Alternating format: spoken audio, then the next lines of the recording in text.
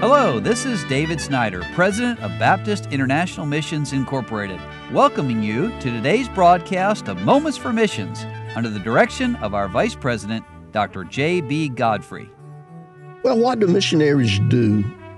Some people think that they stand on the street corner, pass out gospel tracts, and they preach on Sunday and Wednesday and maybe disciple a few people, but there are many more things that missionaries do because the gospel of Christ impacts not just our personal lives and spiritual lives, but also the lives of people around us. Christ was concerned about people's physical health and their well-being. Let me tell you a story today that's given by one of our missionary families. They're actually on deputation, Gavino and Mariana Hernandez, and they entitled this From Disaster to Deliverance.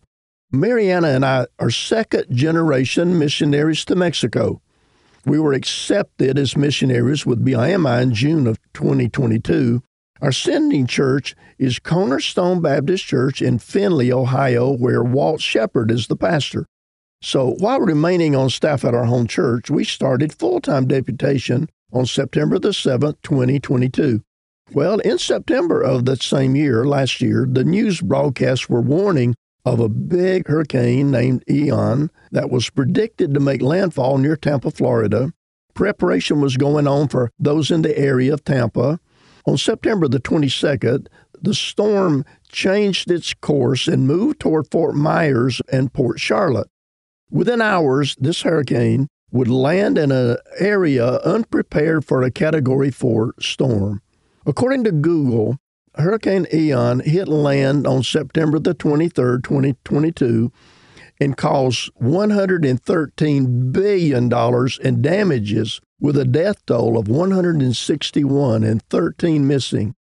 Now, my pastor's brother, Jay Shepard, is the pastor of Tri-City Baptist Church in Port Charlotte, Florida. Pastor Jay had a short time to get to his house and to get the church building ready for the storm.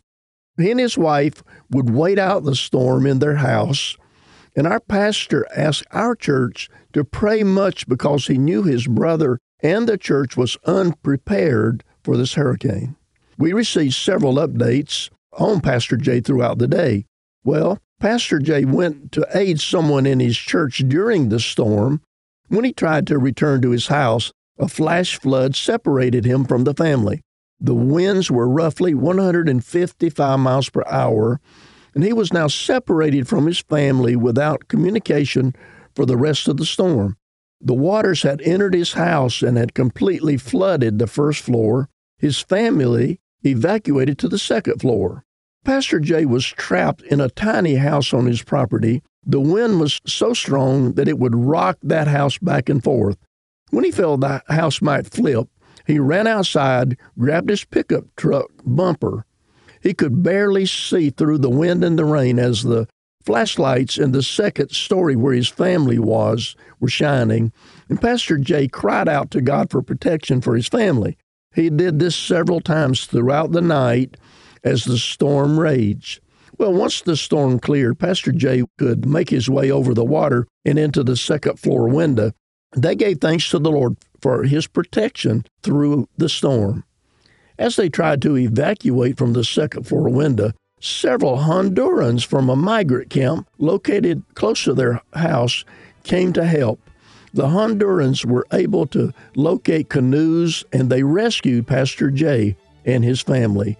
Well, the story's not finished yet, and I'll come back tomorrow and give you some more of it. How God puts people together, and again, what missionaries do to help people around them.